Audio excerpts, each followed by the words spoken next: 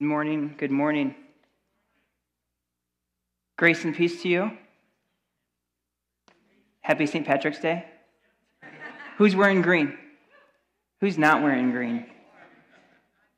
You're not? I'm wearing green. Right here. So there's a pen in your... Just grab that if you need it. Right. So, welcome again to Metamora Midnight Church. And good to gather. Welcome to the second Sunday of this Lenten season, this Lenten journey, as we move towards Jerusalem, the cross, and resurrection.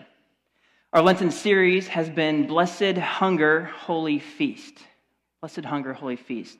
And last week, if you missed us, we discussed and reflected upon Jesus' temptation in the wilderness. Our Lenten series, again, is Blessed Hunger, Holy Feast. The reality of last week is that God delivers, and temptations reveal. Temptations often, if we allow them, reveal what's deepest and truest in us. And we looked at this idea that Jesus was full of the Holy Spirit.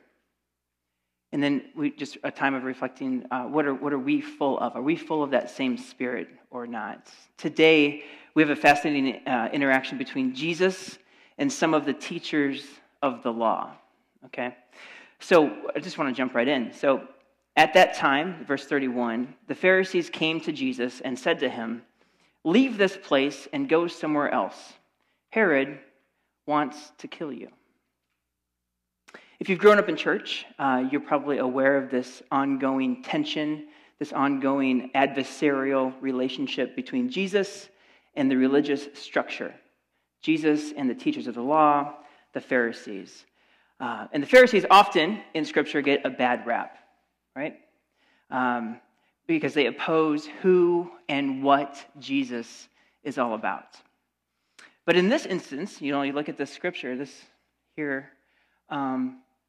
Hey, Rhonda, if you tap on if you go back to the beginning of the message, you can hit the black background, and then that'll bring it forward.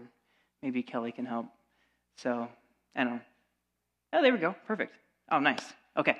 So, looking at that scripture again, the Pharisees came to Jesus and said to him, "Leave this place and go somewhere else. Herod wants to kill you." But the Pharisees here seem to be on Jesus' side, right? The side of protection, the side of safety, the side of protection from Rome, protection from Herod.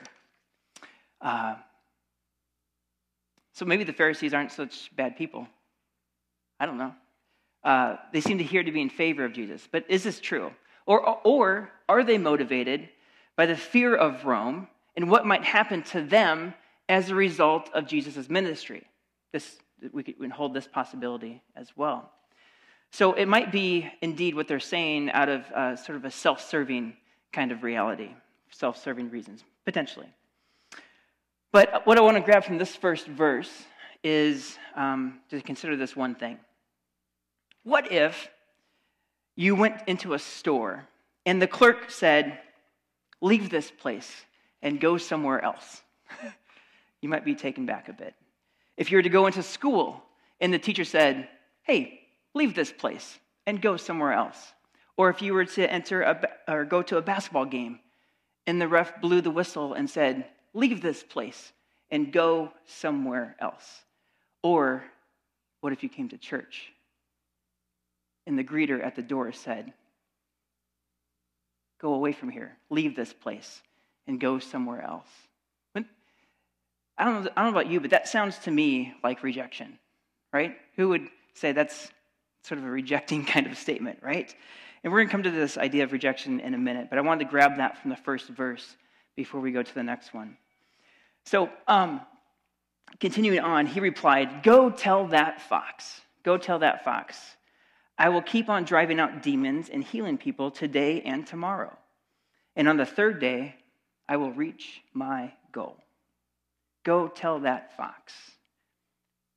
Referring to Herod, cunning and crafty King Herod. This reminds me of the time when Jesus was approached by some of John's disciples. John the Baptist had some disciples. And these disciples were coming to Jesus and they asked, "Are you the one? Are you the Messiah?" And Jesus replies with, "Go back and tell John, report back to John, that the blind receive sight, the lame walk, those who have leprosy are cleansed, the deaf hear, the dead are raised, and the good news is preached or proclaimed to the poor." So Jesus here is reporting back to Herod. He was reporting to John the Baptist, and now he's reporting to Herod that these same things are still happening. These same things are still happening. What's happening? Driving out demons and healing people. All right? This is his mission. This is part of the reason he came. I also want to bring attention to, on the third day, I will reach my goal. On the third day. All right? So driving out demons and healing people. All right? You would think that driving out demons and healing people would end at the cross. You know, Jesus is nailed to the cross, right? You would think it would end there. But I think what I want to focus on here is, you know, the focus is not on the cross. The focus is on resurrection on the third day. The focus is on resurrection. And this ought to be our focus as well as we journey through the Lenten season. Our focus of resurrection. Because we can pause here and, you know, when just a Christian is asked in the United States, hey, why did Jesus come to earth? A common response would be, well, Jesus came to earth to die on the cross and to save me from my sins. This, yes, is true in part. But I believe the focus here is his complete mission. The end goal is resurrection and new life. The end goal is not the cross. It's resurrection. It's new life.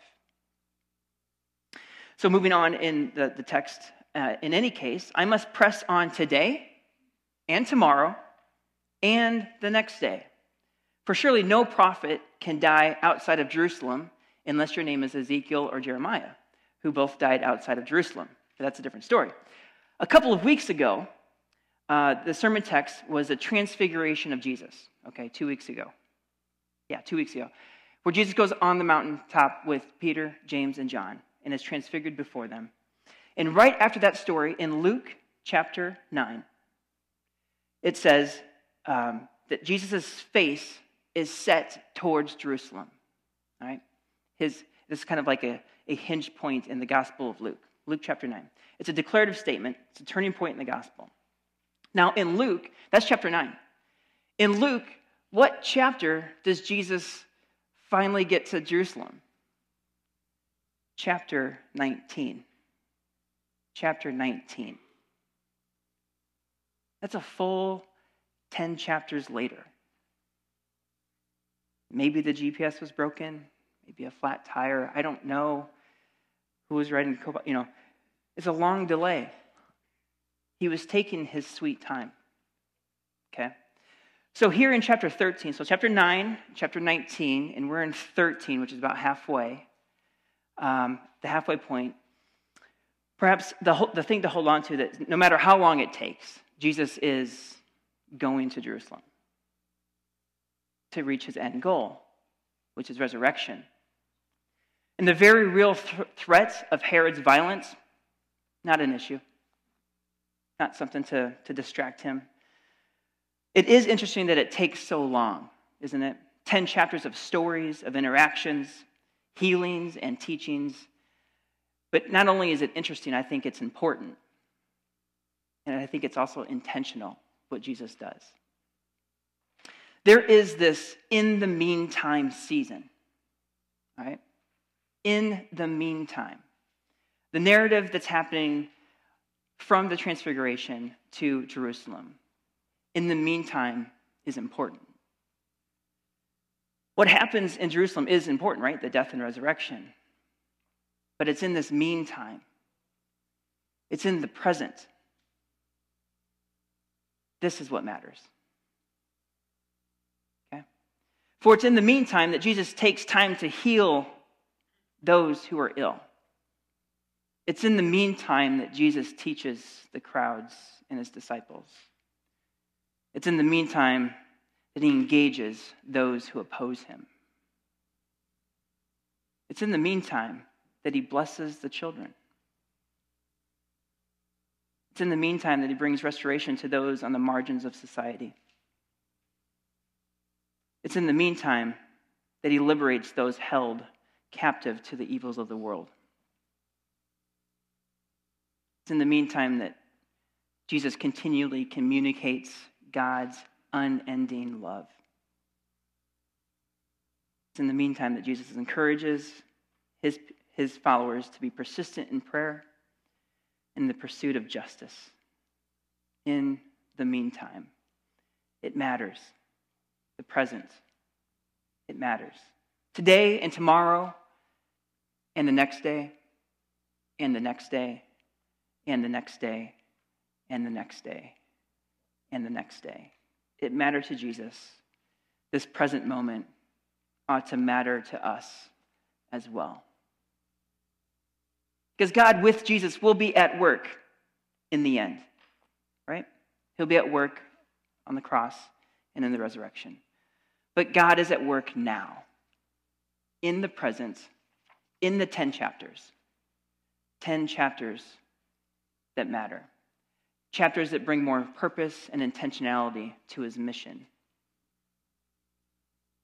So Jesus had this in the meantime season. Jesus discovered this between transfiguration and the cross and his resurrection. Between when we began the journey of faith and following Jesus and our own resurrection, we too are in the meantime. You know, someone comes to faith and they're like, well, I can just go to heaven now, right? But we have to sort of wait for that, and we're in this meantime space, right? In the meantime. We are in the meantime. So the question is, in the meantime, how is God at work in you? And another question is, how is God at work perhaps through you in the meantime? Let's hold these questions for a moment or two.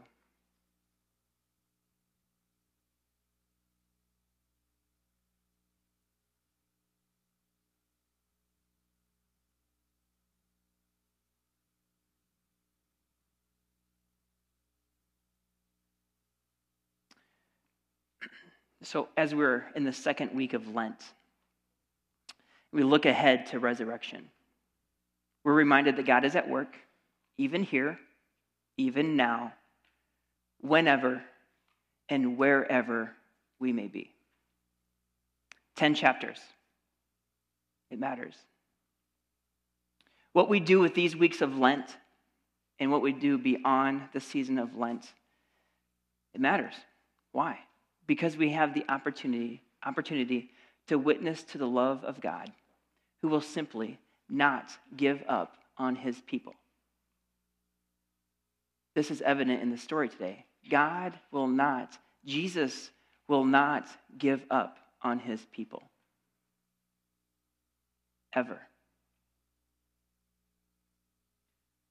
With our Lent theme again, we have this blessed hunger, a longing for resurrection.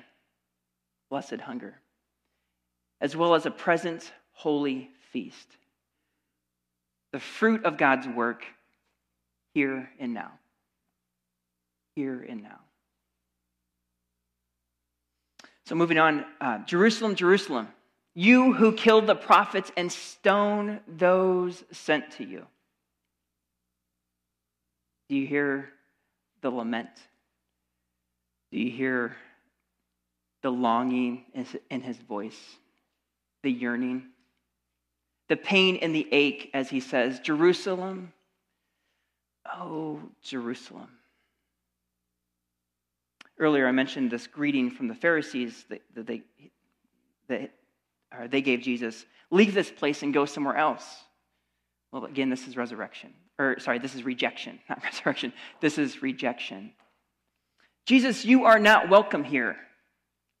You are not welcome here. Why? Because the road to Jerusalem is paved with stones of rejection. Jerusalem, Jerusalem, you who kill the prophets and stone those who are sent to you. This Jerusalem word mentioned twice It's Jerusalem. It's a place. It's a people. It's also a moment in time. Jesus there. It's a moment in time.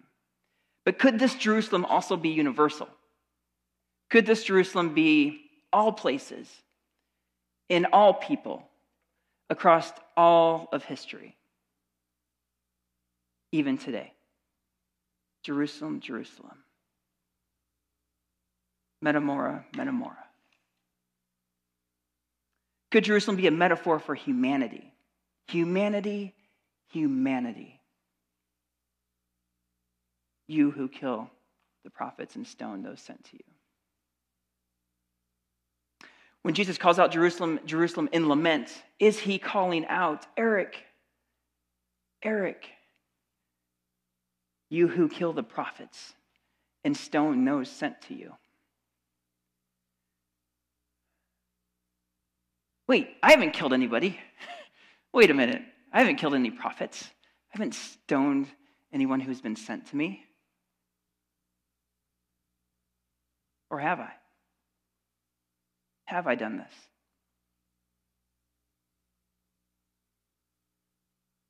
I don't know about you, but I carry these stones. I carry these stones with me. I got my bucket. Anyone's got a bucket or some pockets? I carry these stones that are dirty from the outside, but I carry these stones around with me. And I have to ask the question, do I do this? You who kill the prophets and stone those sent to you. Do I have pride? I can do this by myself. I don't need Jesus. I mean, do I have arrogance? My way is better.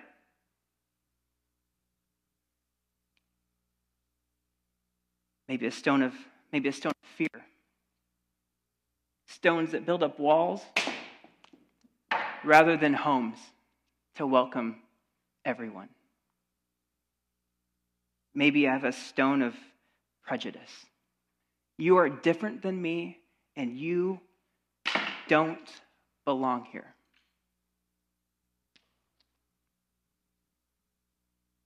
Perhaps we have a stone of defensiveness and don't challenge me or my way of being in this world. Maybe a stone of violence. A stone that denies another person's dignity and humanity. Maybe it's a stone of lust or gluttony, satisfying my own needs at the expense of others.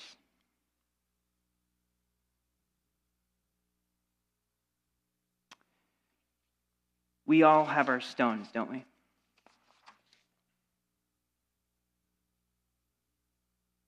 What stones do you carry? Let's hold this question together for a moment.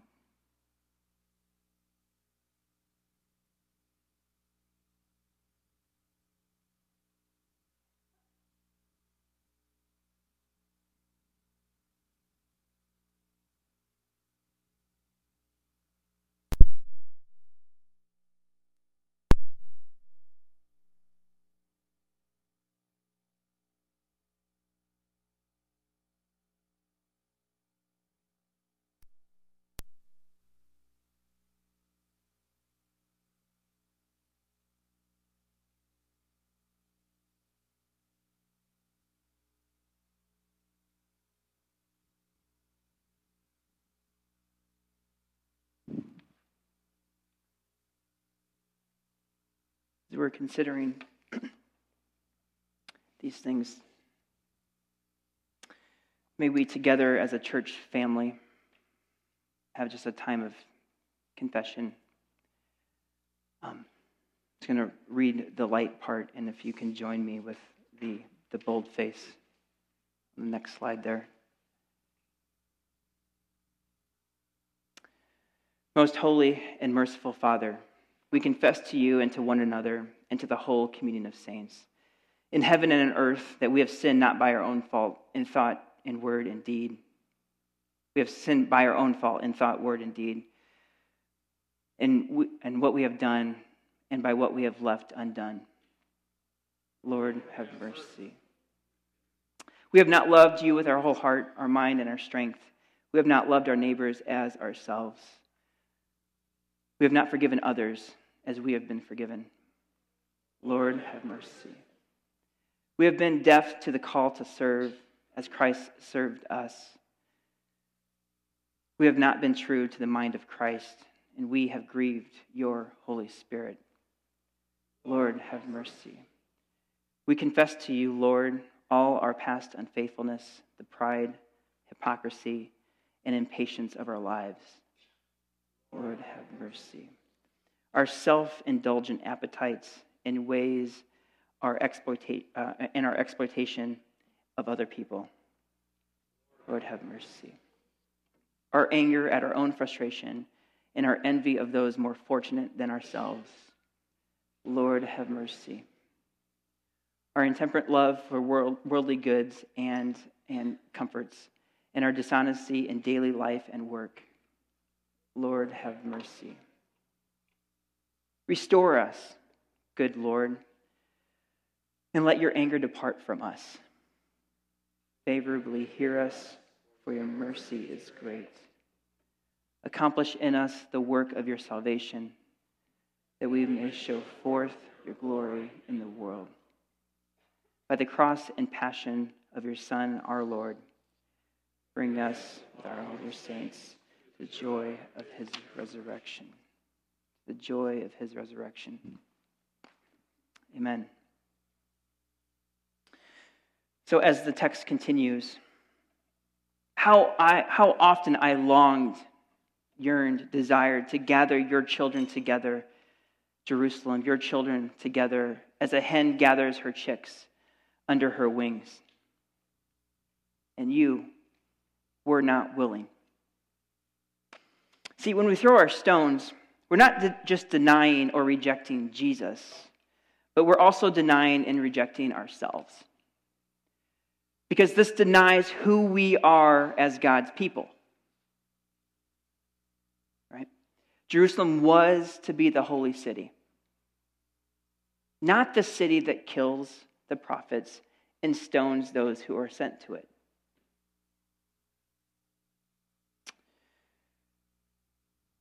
Yet we're busy throwing our stones and we're unwilling. We are unwilling. When we throw our stones, we're saying yes to the fox and we're saying no to the hen who longs to gather her people under her wings. But the truth is, the gospel is, but thanks be to God.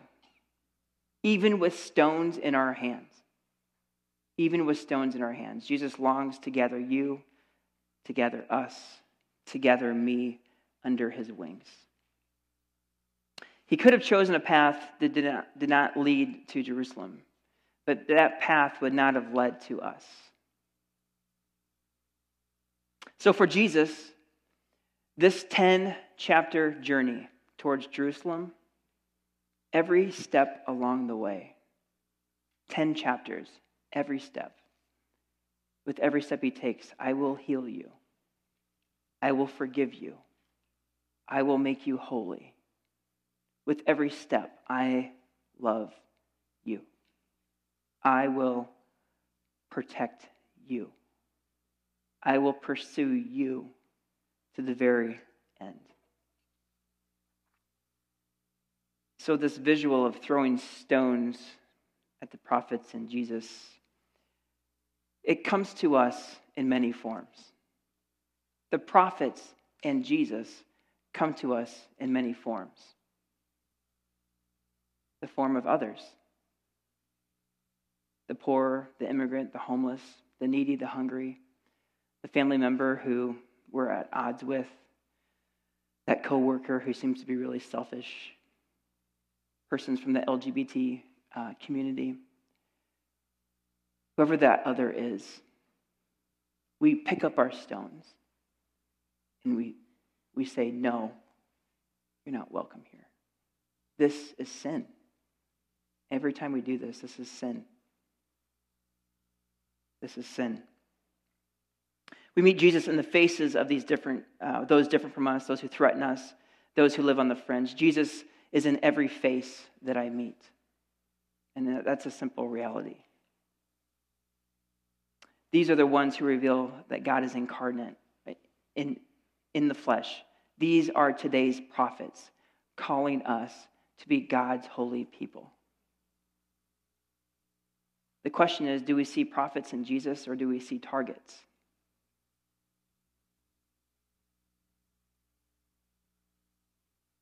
Will we say, leave this place and go somewhere else?